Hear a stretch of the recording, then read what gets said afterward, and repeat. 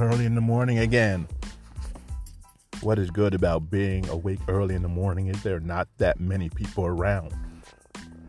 Right now, I'm sitting in a car at the train station waiting to take the train that comes in about 20 minutes. I don't want to really be in the train station because it's packed with people. It's about 5 in the morning. I don't want to deal with hundreds of people packed in on top of me like I'm in sardine that early in the morning. Things are very uncomfortable nowadays. A couple of weeks ago, the train was so packed at 5 in the morning that people were standing up part of the way. Something had to be changed, I think. Yet again, in Japan and other countries, people are packed in. I've seen documentaries where they actually hired people to jam people into the subway because it was so tight that no one could fit. I don't think I would have lasted very long in that society, or I would have drove myself instead of being packed in like sardines. I don't like that. I think the world should be better than that. I think that industry should be localized. I think that it should be smaller. I think that a person should be able to go to work by just going down the street, maybe 1 or 2 miles at best, instead of driving all the way across town or taking subways or trains for 10, 20, 30 miles to get to work. Why is it not like that? Why don't people from the community have the jobs within the community? Why is it that one person is going all the way to the north 30 minutes while the other one is going to the south 30 minutes when they have the exact same job sometimes? It doesn't make sense, does it? But all this is done in the name of choice. Person chooses to go that far, or a company chooses a person from far off because no one in that community had the right skills to meet the job. Sometimes I think, though, that anyone who has the right training will have the right skills. And if it's a community, people will make sure that they have the right training. They'll work with that person. That person will be accountable to the community. The community will be accountable to the company, and the company accountable also to the community. This is a whole different way of thinking and a whole different way of being when we've been taught about being competitive. Every company has to fight and be competitive against the next one. And they also have to fight and be competitive against their own employees, while the employees have to be competitive against them, so that if they're unionized or if they have enough force, they can force the company to do something. This is a world of war we find ourselves in. We begin to think that the only way to work things out is through conflict. And we feel happy when things come because of conflict.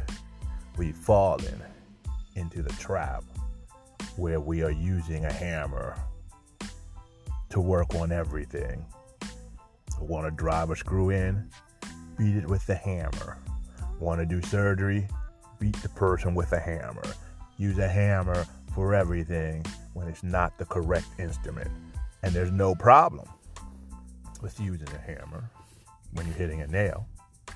The problem is when you think you need to use that hammer for everything. That's the place I think we are in now. We have very little cooperation and a lot of conflict. Why is this? Old adages talk about planting seeds. You plant a seed, you water that seed, and it grows. We planted the seed of anger and conflict for a very long time, especially people in the quote-unquote civilized arenas. Eastern areas like China, like Vietnam, like Burma and those areas, and Western Europe, through all of the fighting, all of the conflict, have created a seed. The seed says that the strongest one survives and the other ones have to bow down. And we come into this world, we go to school, we go to church, we go to all the institutions, and we learn that that's the way the world is. And some people say it's even sanctioned by God. That leads us to stepping in to the trench that waters the seeds. And sooner or later, what happens is that the seed begins to sprout and it grows into a tree or a bush or a flower, because you see this seed manifests itself in different ways. And it begins to spread more seeds and more, and before we know it, the seed is not working for us. The conflict is not working for us. We are working for the conflict. We're working to maintain the conflict. And in this country, more than 60 cents out of every dollar right now in taxes is going not to feed ourselves, but to feed the conflict. You may think that I am talking about how horrible people are or judging people for their violence and things like that. I'm not doing that. You see, what I'm talking about is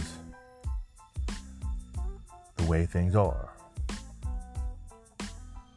And the truth is that what these people are doing in this society is totally necessary for our survival and theirs. The question is, can we change the situation so that's not the case? And the question is, do we really want to change it? Or have we gotten so entrenched in this violent way of life that we either like it or don't think that anything else is possible? We'll take a little break and be back very, very soon.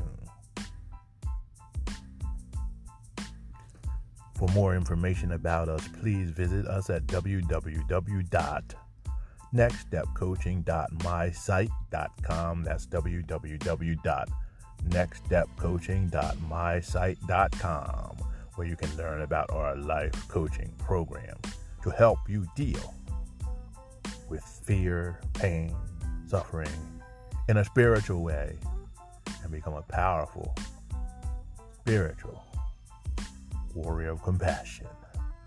You can do this from your home via Skype or Zoom. And now we go back to the show.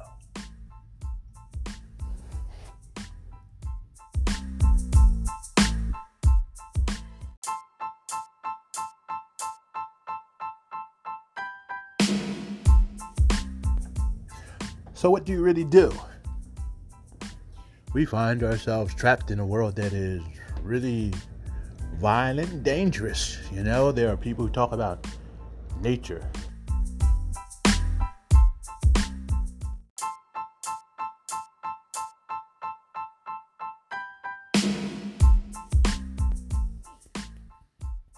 But nature can be violent. There are things in nature that are just horrible. Some things that I think of in nature are ants. ants are very much like people, you see. They are one of the few insects that take other ants, smaller ants, as slaves and make these slaves come into their hive and clean up and take care of their young. Of course, most insects are not that bad. Most other animals are not that bad. In fact, most animals fight in order to procure the things that they really need. Not what they want, but really need. The problem with our society as we live on this earth is that we have come to think of what we want and what we desire as necessities instead of just being desires. We've been tricked. We've been bamboozled. We've been told that we have to have things that are beautiful, things that are big, things that are great, because if we don't have those, we are nothing. We have learned that we must have what we desire in order to survive. So they have twisted it in our minds so that we are always running, looking for something else outside of ourselves instead of looking within ourselves. And so we have many fights, we have much violence, we have many wars in order to try to get the things that we think we need in order to survive, when in actuality, we don't really need those things. We need food, clothing, and shelter, but do we really need a house with 18 rooms or 20 rooms? Some people would say yes. Some people would say, well, I feel that I need it, so I need it. Well, I'm sorry, but you don't need it.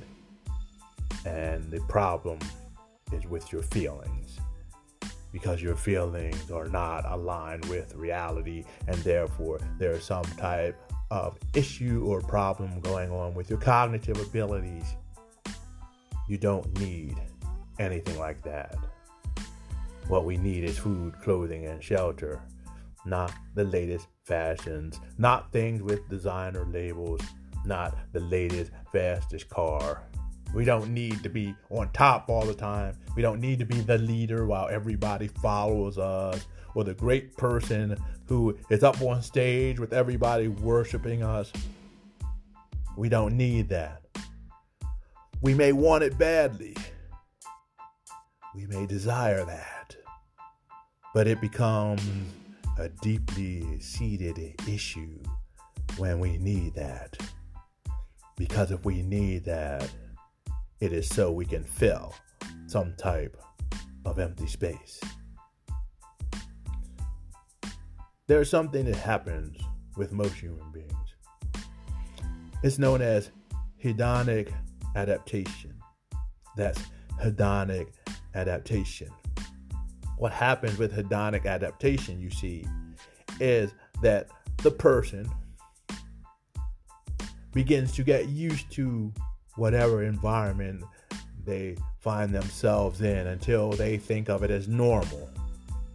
So if you're a person who's kind of angry or kind of sad, living in a situation that you think of as horrible, and you move to another situation, what happens after being in the new situation for a little bit of time, or it may even take years, is that you begin to adjust to that situation.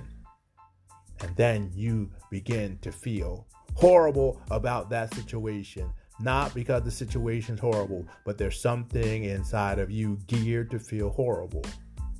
And this happens over and over and over again, no matter what your circumstance. That's why we find so many people so greedy in our lifetimes now, where people can have billions and billions of dollars and still have sadness and anger and disappointment and still want to find more. They think that they need more. It's because there's something missing on the inside. The situation they were in was not the problem. What they were and carried with them was the problem. What did they carry with them? the need to perform and prosper and to have things to prove that they have worth, that they have dignity. But if one can get rid of that need, you see, one can be happy where they are, and one can also fulfill whatever desires they have in a loving, humane way that helps make the world a better place. One does that by accepting his or herself just the way they are.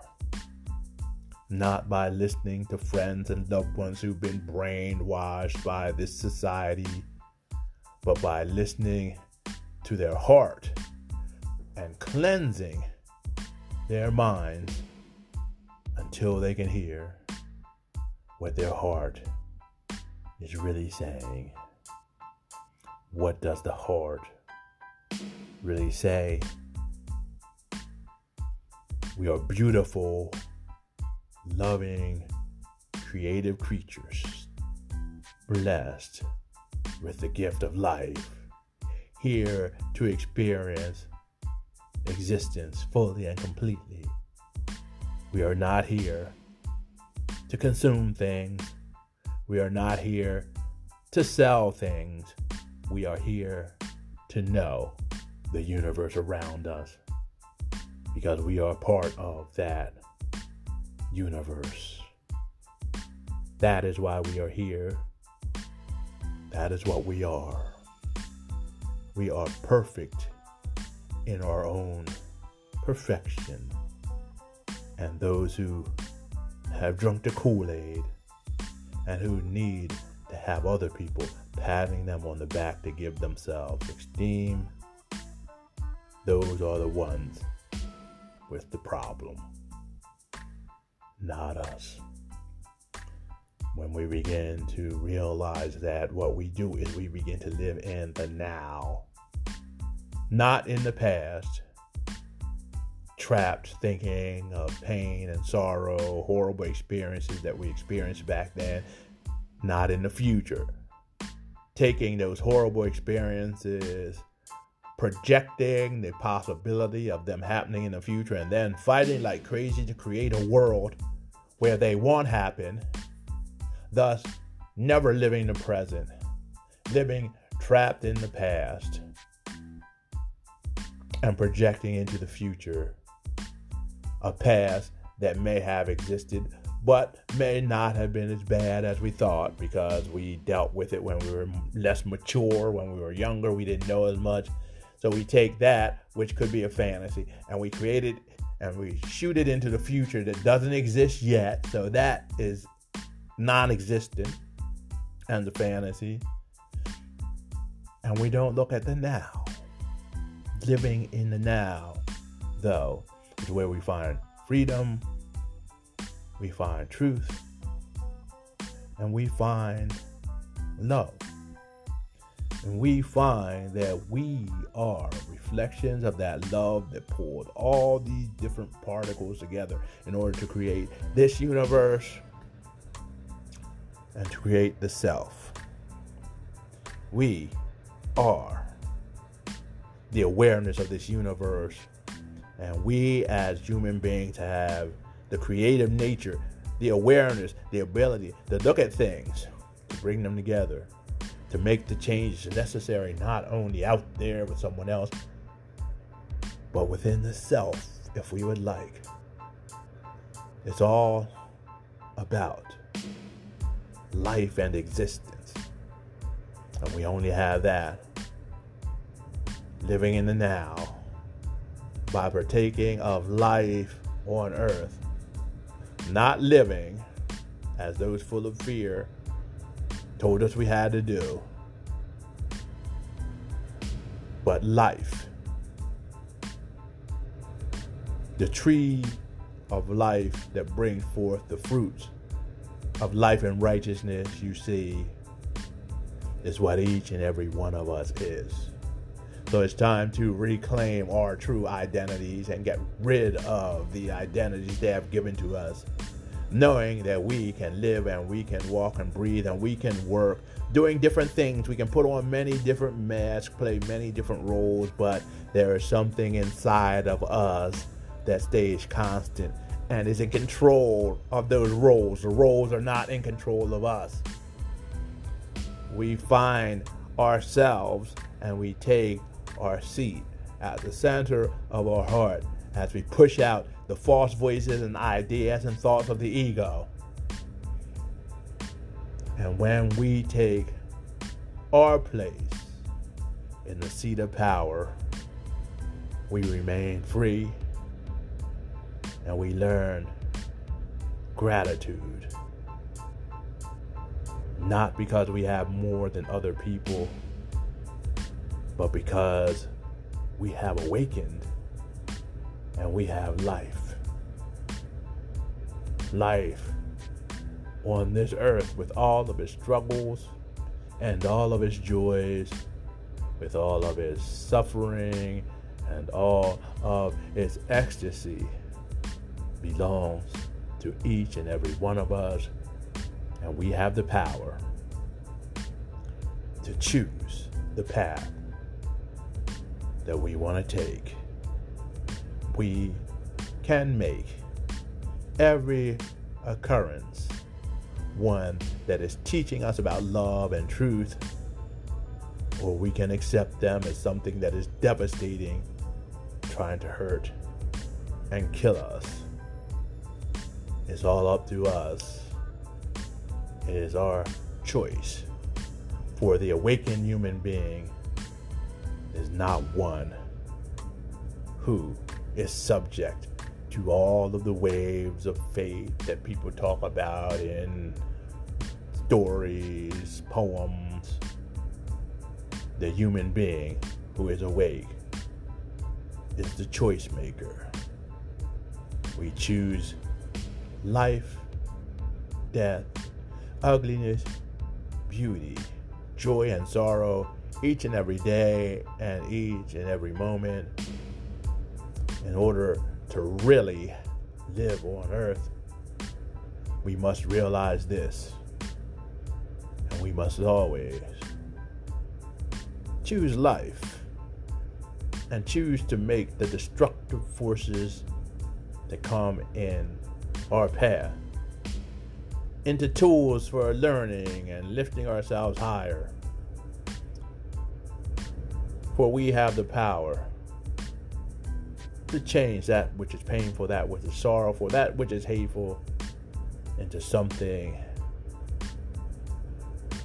that burns away all of the fear and negativity, so that we rise higher and higher like phoenixes, rising from the ashes, leaving the dross behind,